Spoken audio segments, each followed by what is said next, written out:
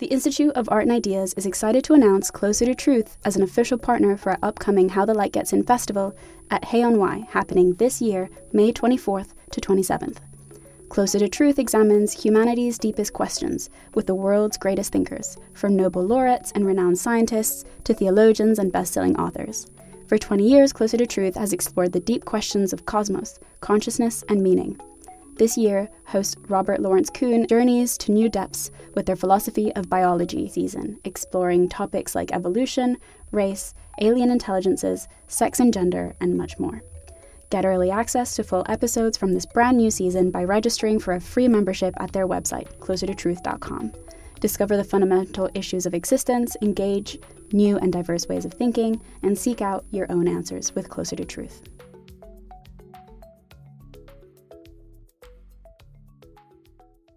Hello. Hello. And welcome to Philosophy for Our Times, bringing you the world's leading thinkers on today's biggest ideas. My name is Darcy and I work in the editorial team here at the IAI. And my name's Charlie and I'm a senior producer here at the IAI. And today we've got Getting Everything, Losing Everything, featuring transhumanist Anders Sandberg, philosophy professor Massimo Pigliucci, and senior lecturer in philosophy Mazviita Chirimuuta. And this debate took place in 2002 at How the Light Gets In Festival in Hay on Wye, which is the philosophy festival produced by the team here at the IAI. So Charlie, tell us a bit more about this debate. This debate confronts virtual reality and questions whether our future lives will live as much in the digital world as they will in the physical world. Interesting. Is there anything specific that you like about this debate? Well, there is a very interesting head-to-head confrontation between Massimo Pigliucci and Anders Sandberg about halfway through, where they talk about the work and debate the work of David Chalmers, and whether David Chalmers was right to think that virtual reality is literally the same as normal reality. And in the end, it comes down to a question of terminology, but interesting nonetheless. Remember, if you enjoyed today's episode, don't forget to like and subscribe on your platform of choice and visit iai.tv for hundreds more podcasts, videos and articles from the world's leading thinkers. Now, let's hand over to our host for this debate, Maria Balaska. So, living a life of luxury, travel to the far ends of the earth, dial up any experience you can imagine. According to its proponents, a new reality is on the way. They claim our future lives will take place as much in the digital world as in the physical world, with the potential to give everyone access to experiences currently only available to the few. But critics say this is a nightmare, not a utopia. Instead of real relationships, we'll have virtual ones. Instead of nature, we will have a simulation.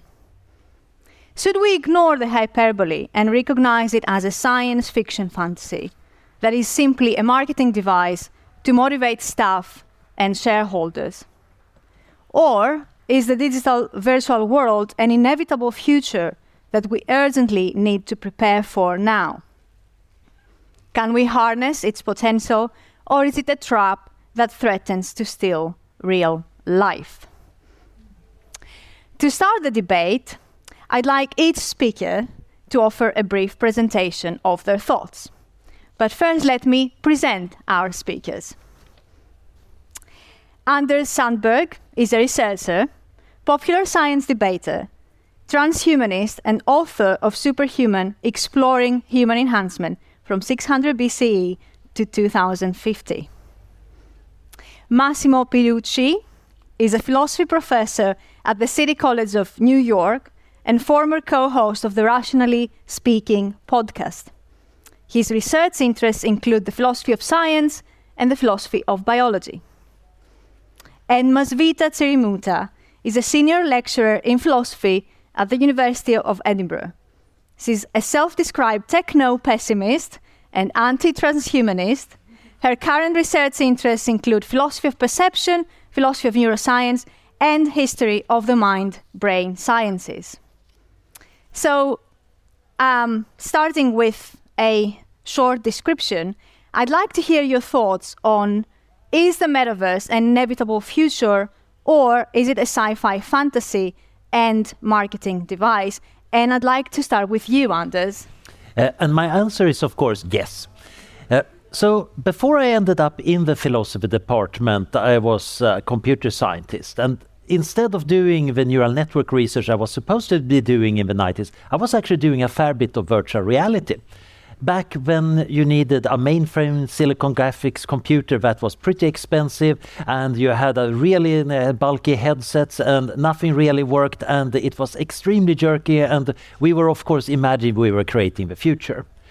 Because that first peak of thinking about virtual reality in the 90s, there was an explosion of visions that very much is similar to today. This is going to change everything. The future is virtual.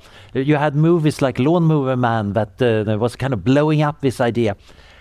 And that was partially because of fiction a bit earlier. The cyberpunk fiction created the concept of virtual reality, including Neil Stephenson's amazing novel Snow Crash, where he describes a splintered future where there is something called the metaverse that a lot of people log into, and is a really powerful force in this story. This is where you meet, this is where you interact. That novel had a device called Earth, which was run by the privatized CIA, and allows you to zoom in on any place on Earth and get information. That inspired Google Earth.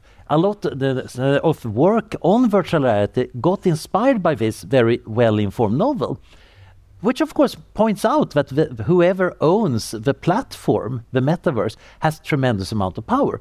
Now, it missed the fact that controlling the discourse on the platform is how you get the real power. He was kind of more imagining that the power came from the physical platform.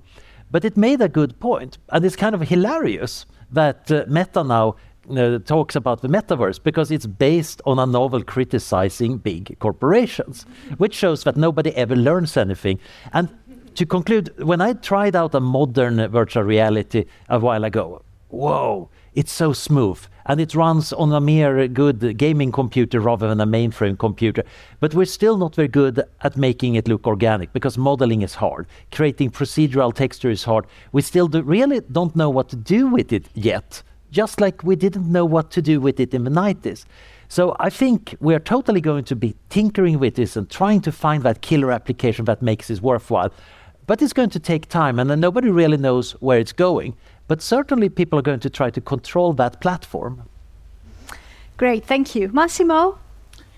Beware of anybody who tells you that they're going to change everything, because then they're going to do it and you're not going to have a voice in it. So one of the people that is telling you this kind of stuff is Nick Clegg, who is president of global affairs at Meta. And I'm going to give you a couple of quotes that might stimulate discussion later on from an article that he just published last week. He says, companies like Meta have a lot of work to do, both to build the credibility of the metaverse as an idea and to demonstrate to people that we are committed to building it a responsible way. It means being open and transparent about the work we're doing and the choices and trade-offs inherent in it. It means drawing on existing work to protect marginalized communities online and listening to human and civil rights, privacy and disabilities experts as systems and processes are developed to keep people safe. Sounds to me like somebody's on the defensive here. You know, he keep telling you that, oh, don't worry, this time we're going to get it right. The last time that they got it wrong was last year. So it's not exactly a great track record. He goes on and says that technology isn't good or bad in and of itself. I don't think so, my friend. Technology is built in a certain way, and this notion that technology is actually neutral, that it's all up to us how do we use it or not, is actually dangerous. Yeah, there are some technologies that are meant to do certain things rather than others. For instance, at home I have a nice hammer. It's meant to hammer stuff into the wall.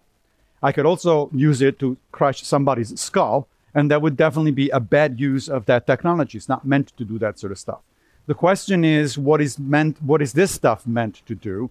And I suspect that it's closer to the crush sculling thing than to the hanging nails on the wall.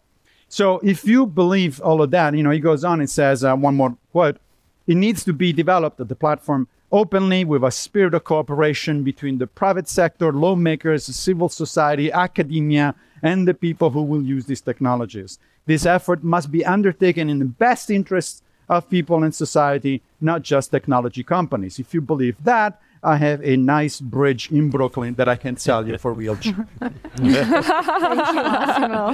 Mazviita, can I hear your thoughts about this? Yeah, so as you said, I tend to be a techno-pessimist.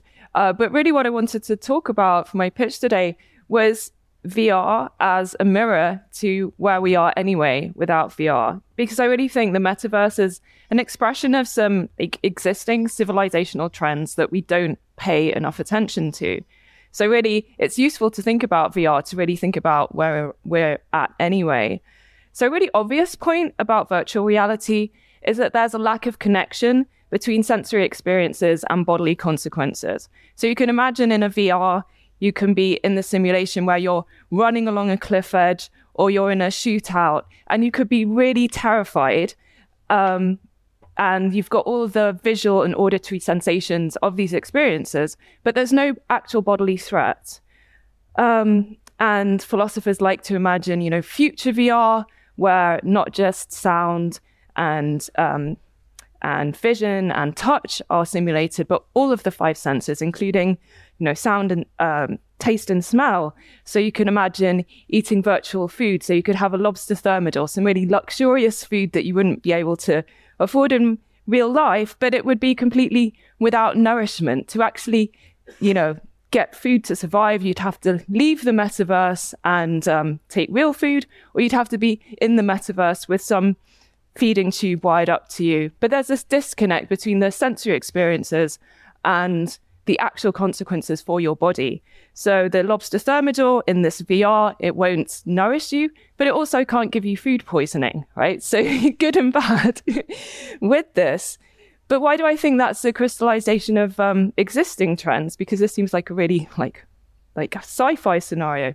But if you think about plenty of our technologies that we have today already that we're completely used to, they're already doing that thing of breaking the connection between the sensory experiences we're getting and the body. So if you think about widespread availability of contraception, what that did is break the automatic connection between sex and the possibility of pregnancy that was there, before this technology was widely available.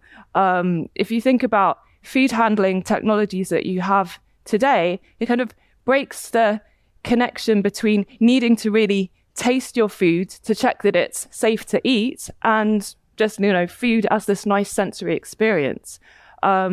Because for any food that you buy in a supermarket within its best before date, you assume that it's not going to give you food poisoning. You don't really need to use your senses to check the bodily consequences of what's going on. So I think we should be aware of, a conception of technology. It's useful to think about technology in general as things that, create a medium or a means between your goals as a human being and something in nature that you're directed to. Think of social media. It's a technological platform in between you and the people that you want to interact with. So technologies in general have this mediating characteristic. And the metaverse is like this extreme version of that. It's creating this big sort of sensory buffer around us, but without connection to the, actual forces in nature that keep us alive, etc. Keep us alive, but would also be threatening to us. Thank you. You'll get the chance to say more about that actually. But I'd like to start with our first theme now and think about the philosophical question around this debate, because we're talking about reality and virtual reality, but what is the difference between the two? How can we even distinguish between reality and virtual reality? And I'd like actually to start with you, Mazviita. Okay. Yeah, so thinking about this is it connects with what I was saying before, because what is reality? That's a huge philosophical question. One handy way of thinking about reality that makes sense in this context, not the only way, but reality is whatever pushes back against your agency. So if you think about a brick wall, imagine that's a brick wall, not just a flimsy fabric wall. There's a real brick wall. I wouldn't be able to just walk through it if I wanted to. If it was a hallucinated brick wall, I could just walk through it. So reality is going to, confront me with its own agency pushing back. So I think what's really interesting about the metaverse, I don't think it's, it is we can argue that it's a reality because it's running in real computers and there's real, digital objects there.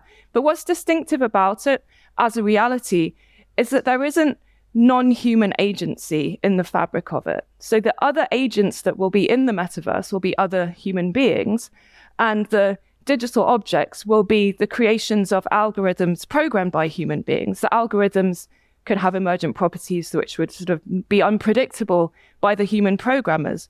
But what will be missing there is agency from non-human actors such as animals, microbes, a tree that might fall on you, a lightning strike that might hit you. So it's a very different kind of reality in that sense. It's sort of closing off the non-human agency, which we might think that this process of technological mediation has already built a big wall around us from the rest of nature. Yeah. Anders, what do you think about that? Do you think that resistance and unpredictability are good ways to define reality versus virtual reality? I'm not certain if they would be good ways of defining it, but I think they're an important component. So I'm rather fond of David Chalmers' take on virtual reality. Right. He's been cornering the market of philosophy of virtual reality ever since he wrote about Matrix and philosophy. And he makes this argument that we should actually treat virtual worlds as real in the sense that virtual objects have causal powers. If I use my virtual sword on the virtual dragon, I might be able to kill it. The virtual dragon might threaten my virtual avatar. There are interactions going on in this little environment. It's in some sense a closed system where cause and effect works according to their own little rules.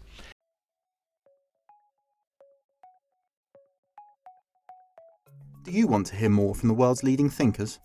If the answer to that question is yes, subscribe to iai.tv for unlimited access to thousands of debates, talks, articles, academy courses, and live events. Are you bored of the surface-level news, politics, sports and entertainment coverage on your newsfeed? Go deeper, get the philosophy behind the news, and get the latest big ideas from the world's leading thinkers on subjects at the core of the human condition, life, the universe, and everything in between. It's free for the first month, and there's no commitment to pay, so subscribe now to understand the world beyond the surface level. And as he points out, this means that experiences in there matter. But the interesting part is, of course, it's this immersive, interactive thing, but it's also run on a computer. Now, some realities are run on other realities. I'm kind of willing to have multi-layers in realities, and some realities are very simple, like a chess game. It's its own little self-contained reality that has this weird rule that entities from outside that reality move pieces around. That virtual reality thing is running on a server somewhere, and if somebody pulls out the plug, that dragon and my sword and my avatar disappears into nothingness. The interesting thing is that some of these systems are dependent on each other, and that gives a tremendous amount of power. Now, it's true that most virtual reality environments we make today are really boring because people have put everything in there. Even the trees are standard algorithmic clip art trees. Right. Now, I love artificial life. I actually like making environments that evolve on their own, where there is agency of some virtual form going on among the organisms, that you get emergent properties that I didn't put in there, that entities learn and do things, and I might discover hilarious and interesting new things. We're not doing enough of that, and I'm wishing that we will be doing more of that in the future, because otherwise it's going to be pretty sterile. But it's kind of hard to design. When you make a virtual reality, if you're not really good at programming, really great at creating artificial life and a great graphical designer, you're probably going to use that standard square clip art table and the standard table textures. There is a risk that we're having a hard time creating the complexity that truly matters. And that, I think, is a real problem, and we need to work against it. But it's partially a design problem rather than a political problem or a technological problem. And from a philosophical standpoint, I think we need this pushback. I really love that point. Otherwise, getting everything you want at the naive way means that you get bored. So you mean there's a way to build the unpredictability into the technology, and that would be a way to not be able to distinguish between the two. Massimo, thoughts? Are you optimistic like Anders or pessimistic about that? I like to be realistic about things.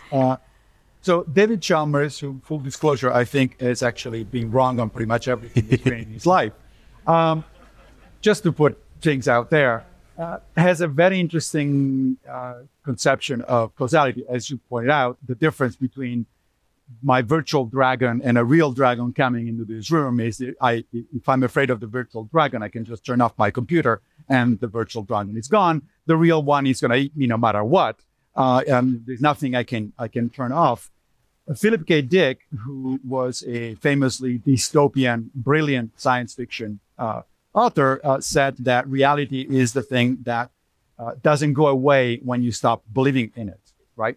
And that is the part of the problem. One of the points that was made a few minutes ago was that there has to be consequences for something to be called a reality. If I eat the lobster and I don't get either the food poisoning or the nourishment, I'm not actually eating the lobster. I'm only engaging in something that looks from the outside as eating the lobster. So the part of the question here is, do we want that kind of non-reality? We can call it virtual reality, but I think it's a more appropriate term is non-reality. In a sense, it's a fantasy world that we can build to some extent to our own content, to much more of an extent to the contentment of Zuckerberg and Musk and people like that.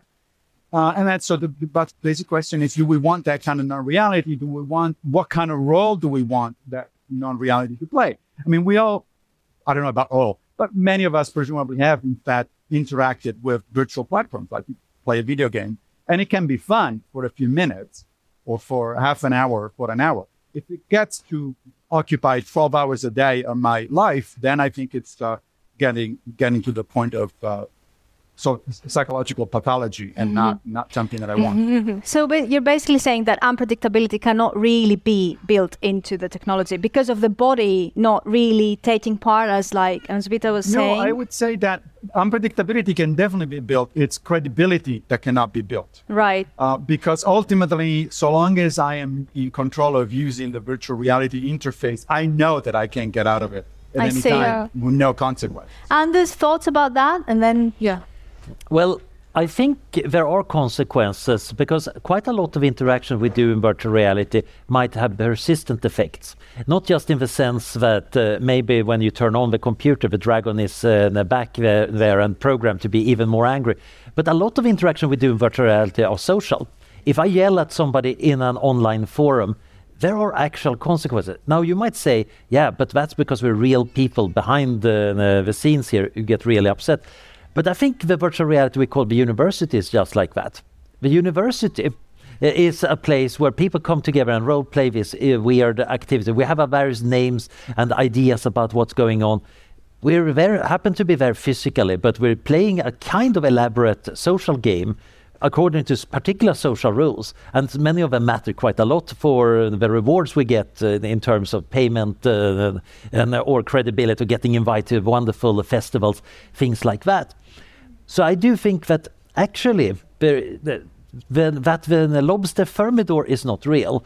That mostly matters if you care about the nourishment part. But if you say eating a lobster thermidor is a social occasion and I want to have a nice lobster with my friends, even though they're distributed over many continents, that aspect of a nice dinner is relevant. I like how the lobster has become a part of this. Do you have any final thoughts before we move on to thing two? I mean, I think the point about it being a human reality, so all of the other agency is from other people, I think we can usefully connect that to what we see in social media already. So a particular kind of platforms which bring lots and lots of people together with new forms of interactions, create their own dynamics, their own reality, which can, even though there's no physical contact, can have massive, psychological repercussions. Just think of the people whose lives have been devastated after Twitter storms. So you can imagine lots of new, unpredictable versions of that within a metaverse. So I don't think the metaverse is going to be boring because it's too predictable, because there's going to be too many people in it, at least, in the way that it's being conceived from the meta. Well, so, having kind of explored the metaphysical and epistemological kind of questions around the reality versus virtual reality distinction, I'd like now to think about the nature of risk involved. And we've kind of touched on this already. So, Anders, I have a sense that you'll have a rather optimistic kind of view about that. And the theme too, the question is, can we harness the metaverse's potential, or is it a trap that threatens to steal real life? Yeah. So people have been worried about real life getting crowded out by virtual reality for a shockingly long time. Actually, the term virtual reality seems to show up early on as a description of theater.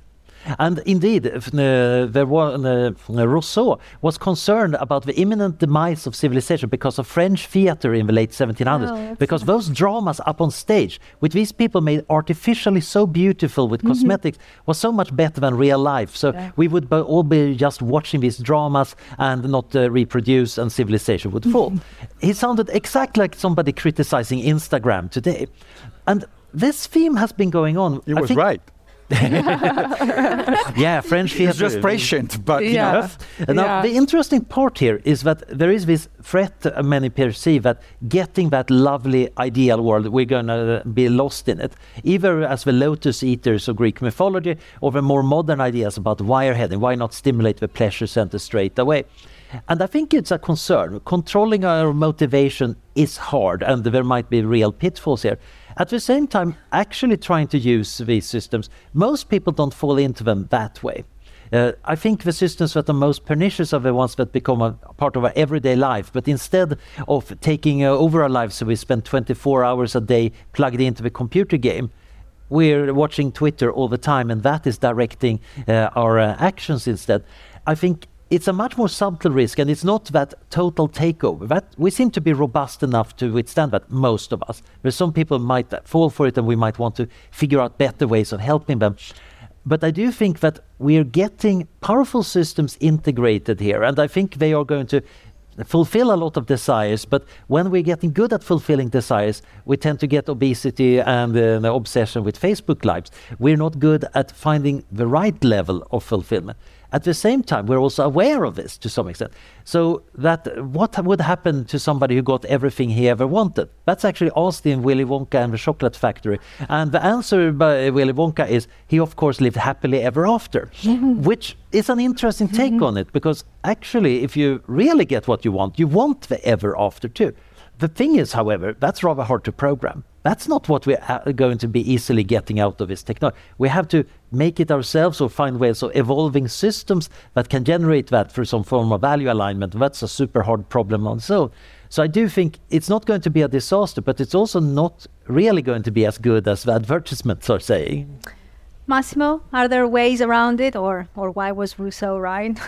Well, I mean, one of the problems here is that I don't think we are good enough typically at sort of using things in the right balance. You know, temperance is always an ideal for human beings, and it's rarely achieved.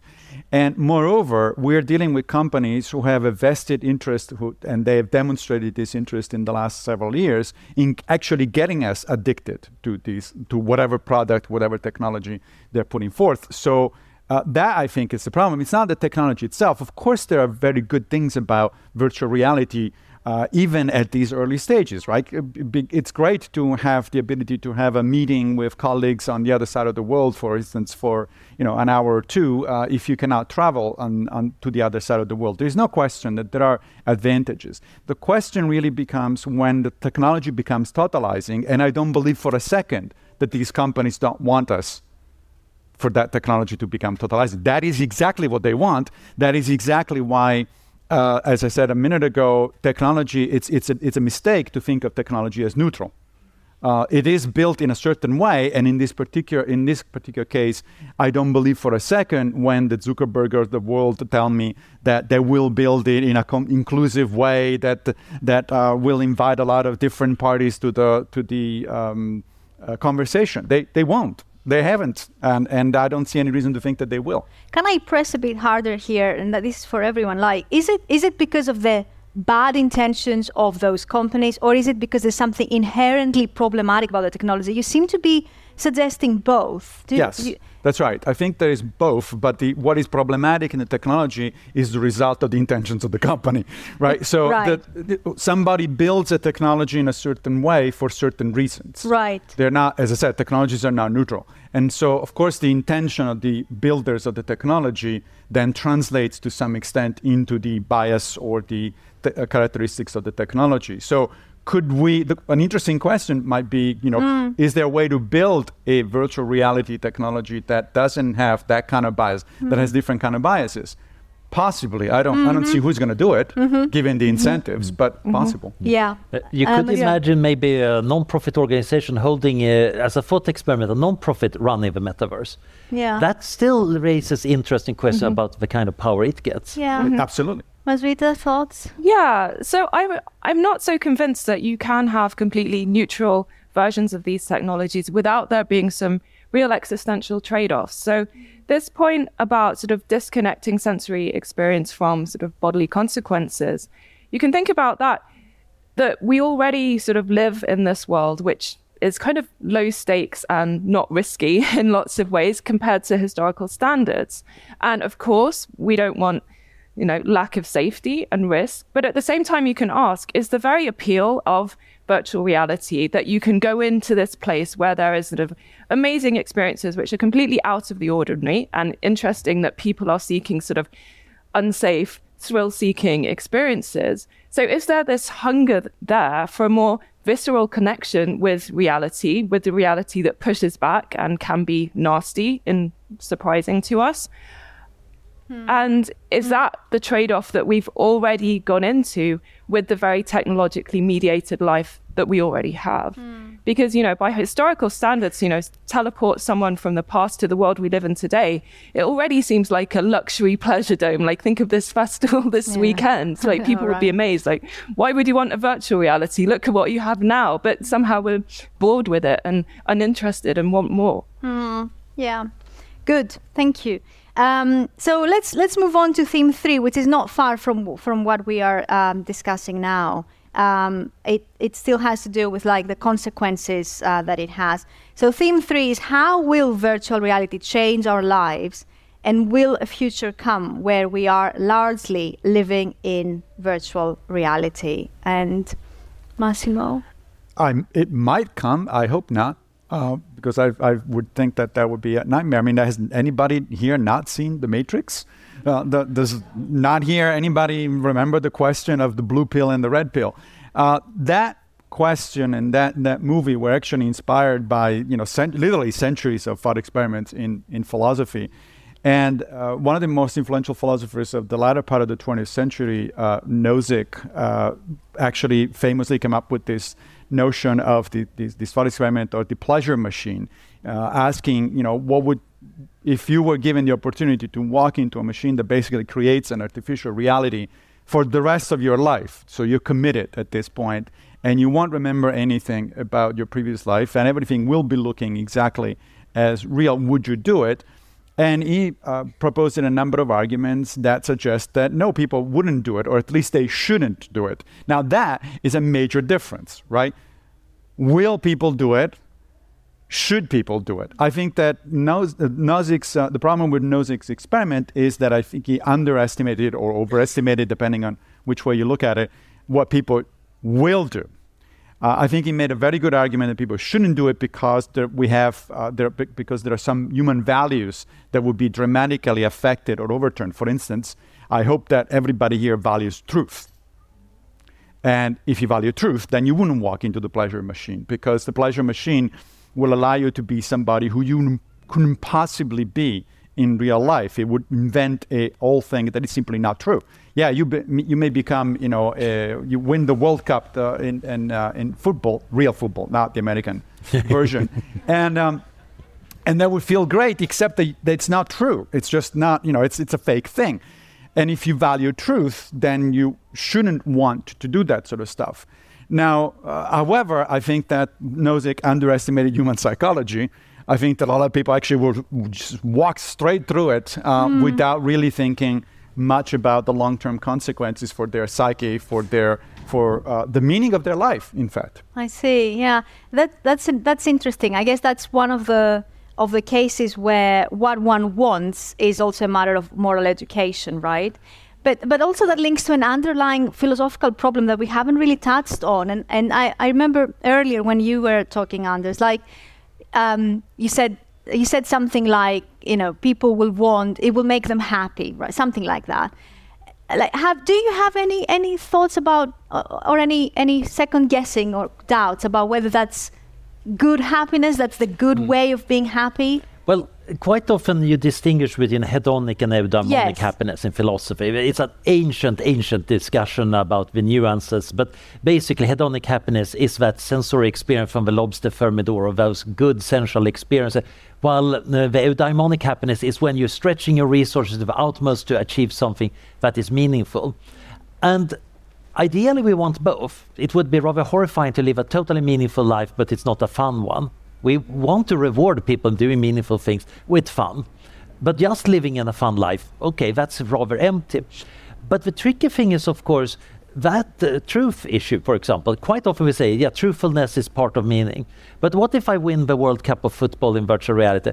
And everybody else in mankind agree. The World Football of the Cup happens in virtual reality, and Anders won it.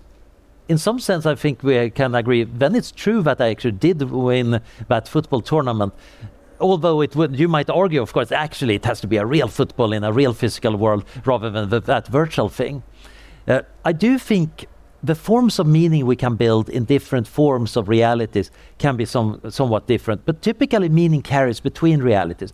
When I do a calculation on my pocket calculator, the process going on that one is very different from what would be going on in my head if I did the calculation, but hopefully they produce the same number, and I can just use the fact that there is an isomorphism between what I see on the screen coming from the electronics and my own mind, and hopefully maybe some mathematical world which may or may not exist. Similarly, there are some forms of meaning that carry over. The fact that I killed a dragon in a particular game, it's kind of fun in the game, but nobody else cares. Everybody hates us role-playing game geeks when we're talking about past characters and past the role-playing games. However, some stories might carry over and become good fantasy stories. I think there's some forms of meaning that we want to carry between them.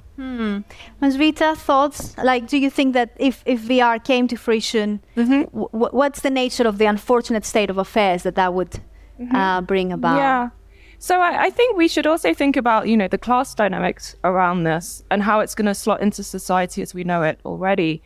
So unless there is complete mechanization of all of the work that needs to be done to keep human beings alive, something about agriculture and just infrastructure that is there for us as bodily creatures that we need to be, all of that work and production that needs to be done. If that future scenario doesn't happen where machines just do that all, then it's not going to be that everybody in the world can spend most of their time in the metaverse enjoying these lovely experiences. There's going to have to be a class of people that are out there in grubby physical reality doing that hard work. And there's an essayist who goes by the pen name N.S. Lyons, who's written about the trend already in society, the division between what he calls the physicals and the virtuals. So the physicals were basically the essential workers during the pandemic, the people that actually had to go out, do stuff to keep everyone else going. The virtuals were the laptop class. So already you have that class divide, and you can see the possibilities of the metaverse really intensifying that. Yeah. It's funny how that class divide always somehow sneaks in. Now, but it's an interesting class because it's a slightly different one. Doctors were essential workers, very traditionally regarded as high class, while plumbers are traditionally regarded as a low class. Both are kind of essential physical ones, while there is a lot of low class and high class virtual work too. So we're slicing the classes in different directions. That's true. It's different. That's interesting. Well, that's still because we don't live in a virtual world, and that's because therefore doctors actually have to see patients physically, do things with patients, right? But if you were living in a completely virtual world, that would be a completely different situation from it. Because and also, I'm sorry, but I need to push back against your notion of meaning in a virtual reality. I think that essentially is a hedonist life, not a eudaimonic one. I really don't see. I mean, you of course it helps your argument that you want to see a translation of meanings between worlds, but I don't see how that would actually work. I mean, winning the World Cup again in virtual reality is not meaningful because I haven't made any effort in it. It's entirely artificial. The people who are doing e-games, I would say they are doing a meaningful competitive activity, even though it's virtual avatars shooting at each other. Yes, but it's not football. Right, it's something completely different. Yeah. Right. So you think football must have a physical football? That's the definition of football. Yeah. If you actually do it with a virtual ball, it's not football. It's something else. We're talking about back to Chalmers, right? One of the classic arguments against Chalmers' notion of computer uploading and virtual realities and all that sort of stuff is that, or his view of consciousness is that, you can simulate physical processes in a lot of detail. For instance, you can simulate photosynthesis bit by bit, even at the quantum level. And the only thing you don't get out of a simulated photosynthesis is sugar, which is the only thing that matters. Yeah. Right? And without sugar, you don't grow plants. I would be pushing back against this and say, you get simulated sugar, which is real within that simulator. It's a bit like saying a simulated hurricane doesn't make anybody wet. Well, simulated persons inside that simulation would get wet. But no, they won't. Yeah. You're using, I mean, the interesting thing to me is, I understand what you're saying, but no, you won't. You're using the same word, wet. Yeah, well, it should be to simulated mean something, wet. Right, but to mean something that is not even comparable. It's something totally different. Simulated wetness has nothing to do with actual wetness. But the problem is, of course, we're already living in a simulated world. This world, the classic environment, us, is made up of weird quantum mechanics stuff. But we're not observing that. We're living in the classical world. To us, there is wetness, but there's actually just wave functions moving in a Hilbert space. That's an issue level description. But just to go back to the original dispute between the two of you, it's about the skill set and that question of eudaimonia. It's about what skills you're using, and it's not football skills. It's correct. Different set of skills which allow you to play really well in a computer game. Well, but it's still if we assume skills. it's a good physical virtual reality, I assume you need to be a good footballer, at which point, of course, I need to drop out of that competition in the first place. That's an important point. So if the virtual reality world begins to map the real world really that closely, then you might as well stay in the physical one. What is the advantage of... You can edit the virtual one more easily. But no, hold on a second. Hear me out here. If you really are going to merge the two to the point where your point was excellent, to the point where virtual football requires the same skills as real football, then I'm going to suck at that just as I suck in the real world. Right. I might as well not log in. Right? What is the difference? You're kind of taking away the advantage of the virtual world. Well, that was an interesting debate. Yeah, and thanks for listening to this week's episode of Philosophy for Our Times. If you enjoyed today's episode, don't forget to like and subscribe in your platform of choice, and visit iai.tv for hundreds more podcasts, videos, and articles from the world's leading thinkers.